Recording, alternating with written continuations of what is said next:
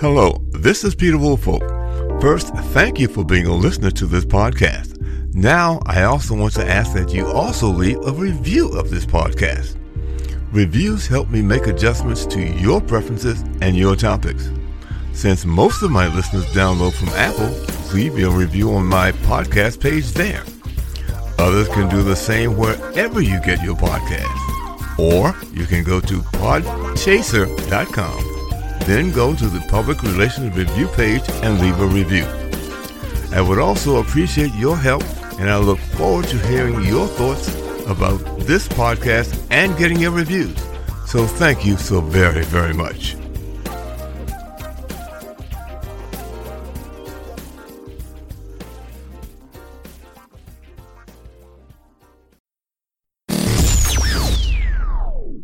Welcome. This is the Public Relations Review podcast, a program to discuss the many facets of public relations with seasoned professionals, educators, authors, and others. Now, here is your host, Peter Woolfolk. Welcome to the Public Relations Review podcast, and to all listeners all across America and around the world. Now, let me say this, that I certainly look forward to continue bringing you public relations professionals from across the U.S. and a few from other nations to provide you with substantive information that can benefit your public relations efforts. Now, question, are you aware of the public relations benefits of voice search devices such as Alexa, Siri, and Google Assistant? Did you know at the close of 2023, 4.2 billion of these devices were in use globally? Well, I can certainly add my two to that number. That number will double by the close of 2024. So how then can these voice assistants be of use to public relations professionals? My guest today certainly has an answer for you, and returning for the second time is Sasha Doku, a writer for Crenshaw Communications, a MadUp company. You may recall I used a text-to-speech to convert her article into a brief segment at the close of 2023. However, because of the spectacular growth of AI in public relations, I thought this would be a great segment to further explore this particular topic. So Sasha, taking it easy down in wonderful Gainesville, Florida this time of year, welcome to the podcast again. Thank you for having me. So first of all, how did you come about this information about how Alexa and Siri and others are being used in public relations? Well, first, Peter, voice search is nothing new, right? We had Google voice search in 2011, and then Apple started it in 2012. So it's been around for well over a decade. So as PR pros, we always have to be thinking of how we stay ahead of emerging technologies and how we can harness them in our toolkits, especially when all of consumers are using them. So we have to consider how we leverage them for our clients and the ways that we can best leverage them to get the best results we want. Mm-hmm. Well, let's talk about how they can use them then. So let's start at the top of your list. I think you had a number of different ways they can be used. So what would be the first way that you see or have seen that these are being used? Yeah, so first off, voice search is really reshaping how people seek information. And because consumers are using it so widespread, PR pros need to consider how we harness it for our use and how our clients can use it. So the first one is really conversational content. So these voice queries tend to be more conversational and long tail, so they reflect how people naturally speak. So PR pros need to optimize this content to align with conversational queries that really rank in voice search results. If we are not ranking in voice search results, especially when it comes to local businesses and services, then your client may really fall off the discoverability radar, and that could really hurt your SEO efforts and really impact their business and bottom line. So it really is, I guess, as you say, that they have to construct some content that meets the criteria that these search devices are looking for. Absolutely. When it comes to voice search, we need to articulate how people are naturally speaking. They may not always look for your business specifically. They may be looking for whether the top 10 places I can have have brunch or coffee in my specific area, and they may also add anecdotes about that. Maybe it's the top 10 espresso spots in a specific area. So we all need to ensure that the content it's pulling from is really key. And that brings us to the second point about content marketing. It's only as good as a result it can find easily. So if we're not feeding that SEO and putting that content out there that's really high quality and can answer common voice queries, then the search results will not find us. And that will really impact how we're discovered. So we need to consider how to make it simplified and really take out all of that jargon-filled complex content that can fill a lot of our clients' websites.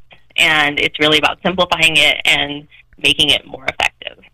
Now, you sort of identified those things that sound relatively easy to do in terms of putting the content together, let's say getting a latte or a deal on a car or something along those lines. What about the non-tangible things, such as, perhaps I need someone to help me with developing my artificial intelligence programming? So you again have to structure your content to highlight that request? Is that the best way of going about it? Absolutely, yeah. That's a great way to look at it. You have to find the niche that you fall into, especially when it's like a niche like artificial intelligence, and structuring a program for it, and ensuring that the voice search results can pull from that content. Mm-hmm. And speaking of artificial intelligence, yes. So we also need to consider too, with the advent of ChatGPT and all of these generative AI programs, that they're also only as good as the data you feed it, right? So a lot of ChatGPT products are about 2 years old, unless you're using ChatGPT 4. Then it's not pulling from the most current data when people are looking at that for more information sourcing. Mm-hmm. Well, speaking of ChatGPT, I mean, I see so many people using it so many different ways, including myself. I happen to use it, let's say maybe just to develop a guide for me. I might say I want a proposal written that includes A, B, C, and D, and it outlines that for me. And then I have to go in and fill in all the nuts and bolts and substantive part, but at least it gets the initial layout for me done. Absolutely, yeah, and that's how a lot of PR pros are really using it right now. As it learns more, it gets better as well. So I found that the more I've used it, the more it understands sort of the content I'm looking for, and the more it can. I use it a lot for summaries, so the more it could condense a lot of information. Okay. So what would be the next way that you see these voice search devices being beneficial? Yeah, it's really for reputation management. So when we look at reputation management, we're looking at how we enhance the authoritativeness and the trustworthiness of our clients online. So that includes maintaining a strong brand reputation that is accurate and positive. Because a lot of the times we find that some online brands, especially when it's multi-location brands, they can't actively manage everything that's going on across all of their franchises or all their businesses. So they can use MarTech tools, like one of our clients is Sochi, to really look at how online reputation is managed and increase that voice search results and boost that SEO. So actually what I'm hearing here is that obviously most people don't have the time to do the reputation management themselves, but there is software that they can engage to find it and bring it to their attention. Absolutely, yes. So we can look at MarTech tools on the market. A lot of them incorporate AI, like our client Sochi, and they take the guesswork out of it, right? It's like having a really strong tool in your toolkit that automates a lot of it with the advent of AI and automation. So the search tools would work in combination, perhaps, with some of those other programs that actually, once they hear or spot something about your organization, they feed it to you. So that's maybe proactive. Sounds as though the search voice search is maybe reactive. So you have to ask it to find it. Exactly. So the more you can maintain a positive brand reputation and ensure that your online listing is accurate, the better it can pull information and ensure that you're discoverable. Mm-hmm. And I guess the most important thing, too, is particularly if it's negative, that you certainly want some timely response or feedback so that you're not behind the eight ball on this thing. Yeah, absolutely. We've conducted some studies with our clients, Soji, and we've realized that a lot of the times online reputation management for brands is such an afterthought that 94% of them actually end up ghosting clients, which is terrible, right? Nobody wants to be ghosted by a brand. So just looking at it from that lens, of course, that also impacts whether they can, like what's the first thing they look when they find them using a voice search. It's probably a negative review, unanswered questions, and it kind of leaves a negative perception from the get-go, which can hurt their bottom line. Mm-hmm. Well, so, again, it sounds to me that there needs to be some coordination because, as I said, some tools are made so that if they run across anything negative, they feed it to you immediately, whereas the voice search only comes because you ask it to go get it. So there needs to be some collaboration, or have both of them, so that you're not the last one to find out that things aren't looking too good for you in this particular arena.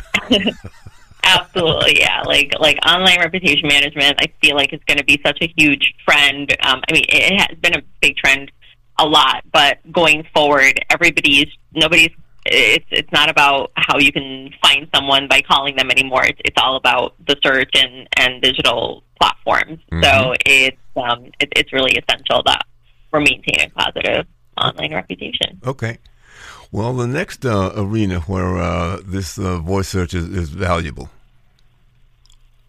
Yeah, it's really looking at trustworthy sources. And what that means is voice-activated devices look at credible sources to provide the answers.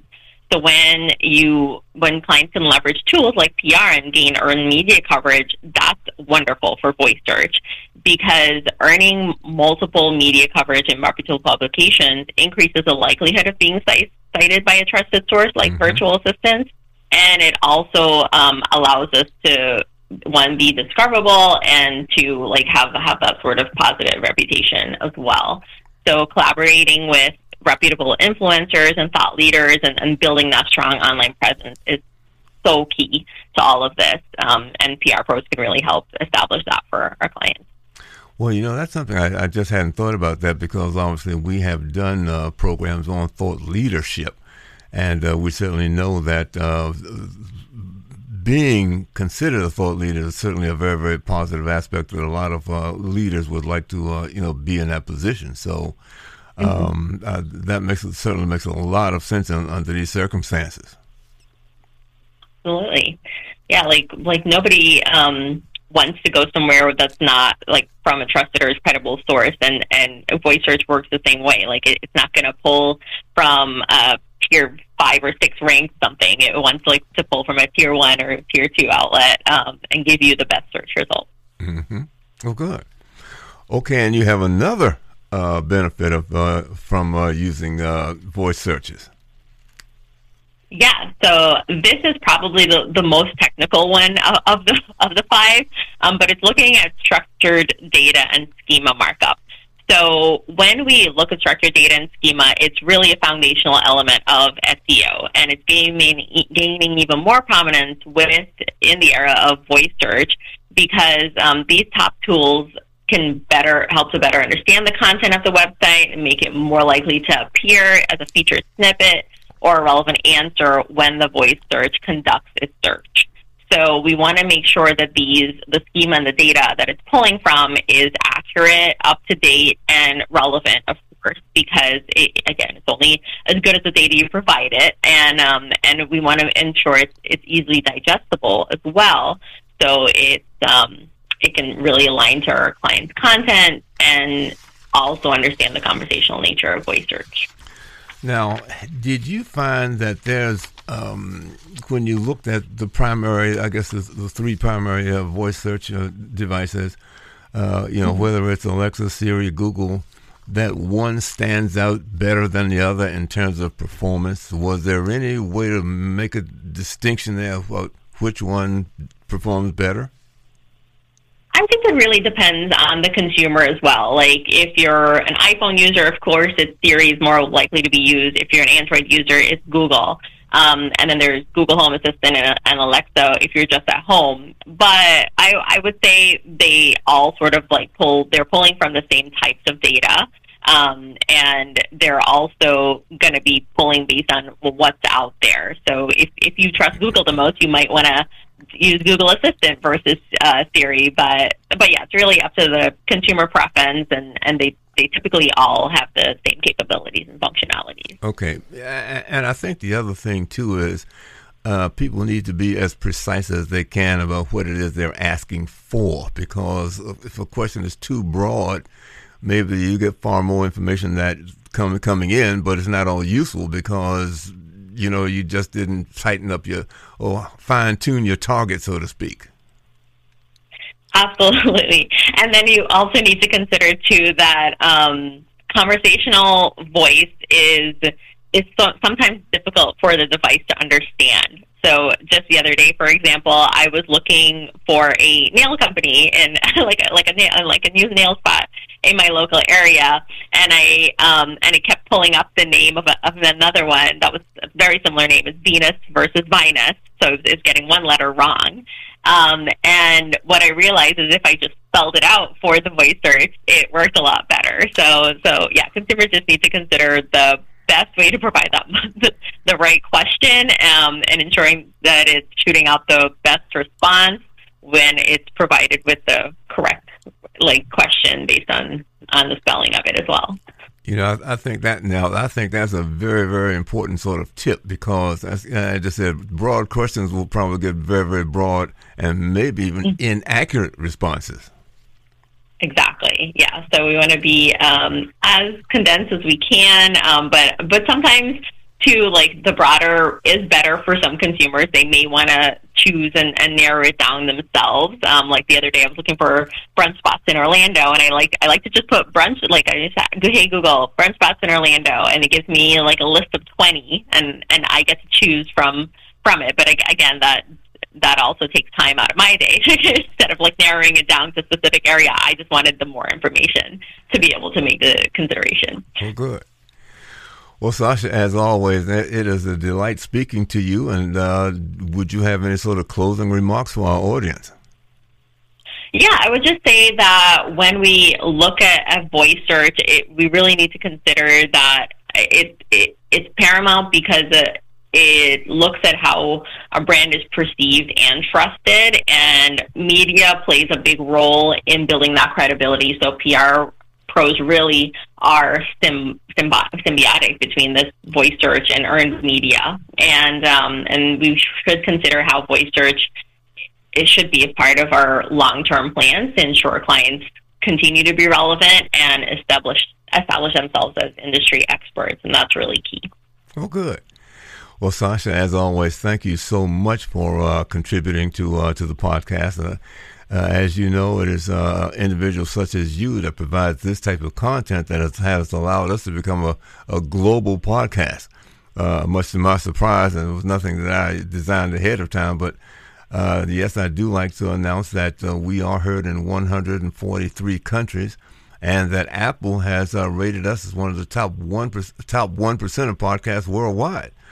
So, again, thank you for your contribution. And let me say to my listeners, if you've enjoyed this, certainly we'd like to get a great review from you. And we look forward to bringing you some more information such as this on the Public Relations Review podcast. Thank you. This podcast is produced by Communication Strategies, an award-winning public relations and public affairs firm headquartered in Nashville, Tennessee. Thank you for joining us.